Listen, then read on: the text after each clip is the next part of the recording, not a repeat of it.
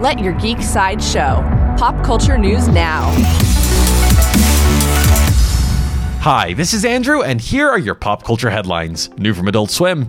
The newest episode of Rick and Morty premieres today. This episode, called Full Meta Jack Rick, sees Rick and Morty finding themselves confused. They remember some of their adventures together, which leads them to a standoff with an old enemy. The 7th episode of Season 6 of Rick and Morty is on Adult Swim now. From the world of Marvel. Marvel shared a new poster for their film Black Panther: Wakanda Forever. The poster shows the new Black Panther and Namor on opposite sides of a land and sea barrier. Black Panther: Wakanda Forever is in theaters now.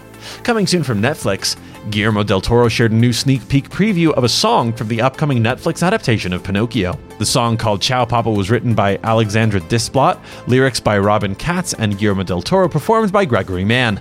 Pinocchio premieres on Netflix on December 9th. For fans of George R.R. Martin, in an interview with Penguin Random House, George R.R. Martin announced a new adaptation of one of his projects. He confirmed that there will be an animated adaptation of The Ice Dragon. There is no further news about The Ice Dragon or George R.R. Martin's projects at this time.